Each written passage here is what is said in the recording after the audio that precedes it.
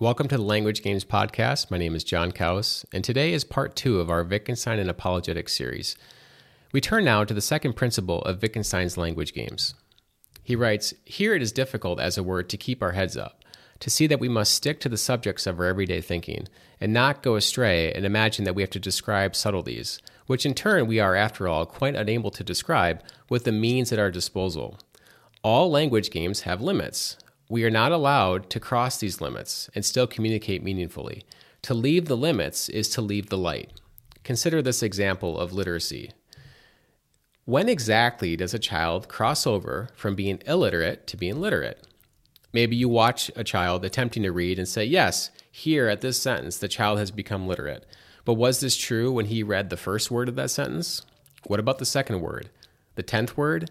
Where exactly did the light turn on for the child? These are not meaningful questions to ask because our language game cannot answer them. We can identify when a child is illiterate. We can also identify later the same child as being literate.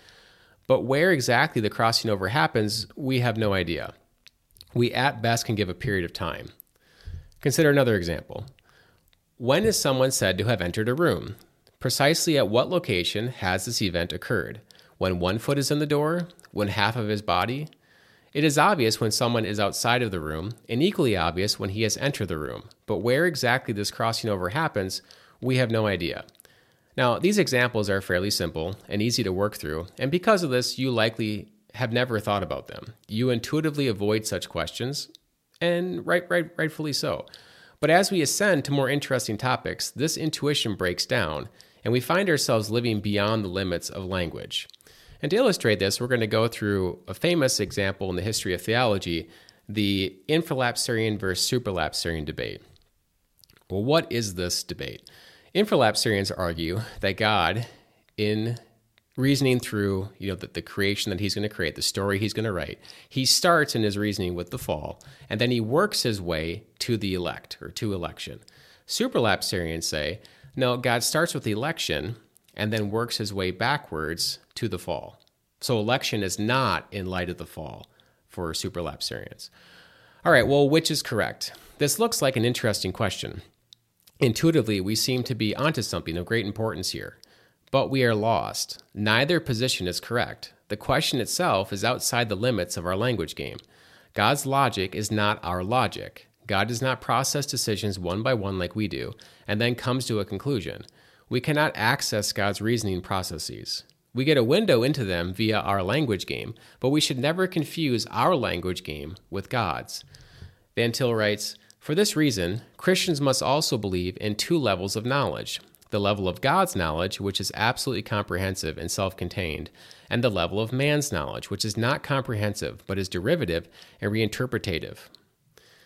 He goes on, "Hence we say that as Christians, we believe that man's knowledge is analogical of God's knowledge. Thus, every bit of knowledge on the part of man is derivative and reinterpretative." And he says, "All the heresies with respect to the Trinity may be reduced to the one great heresy of mixing the eternal and the temporal." This debate, the entire way of thinking caught up in this debate, is a mixing of the temporal with the eternal. We are trying to leave the limits of our language game and somehow tap into God's language game, trying to analyze the order of God's reasoning. But this assumes God's reasoning happens in parts, and we know that to be false. God's thinking is one. He does not move from one part to the next, from the fall to the elect, or from the elect backward to the fall. God decreed a story with all of its details together. Now, did God reason through his decision to create? Yes, God is rational, after all. But when I use the term reason here, I'm using it analogically to how we reason. I have no idea exactly how God reasons through these decisions. I know he prioritizes his glory above all else, but that tells me nothing about the mechanics of his reasoning. The infralapsarian versus supralapsarian debate is outside the limits of our language.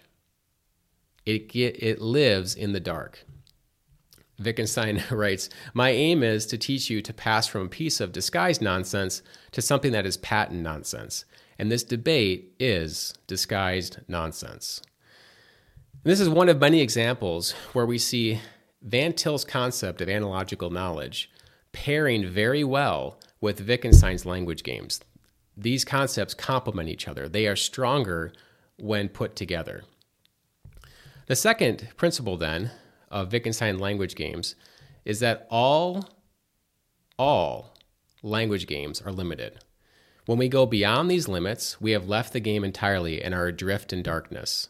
So, stay within the limits. Stay within the light. Next week in part 3, we'll apply what we have learned thus far to one of the more famous problems in modern philosophy: is justified true belief knowledge? That's it for today. For more content like this, you can find us on Twitter at _languagegames. See you next time.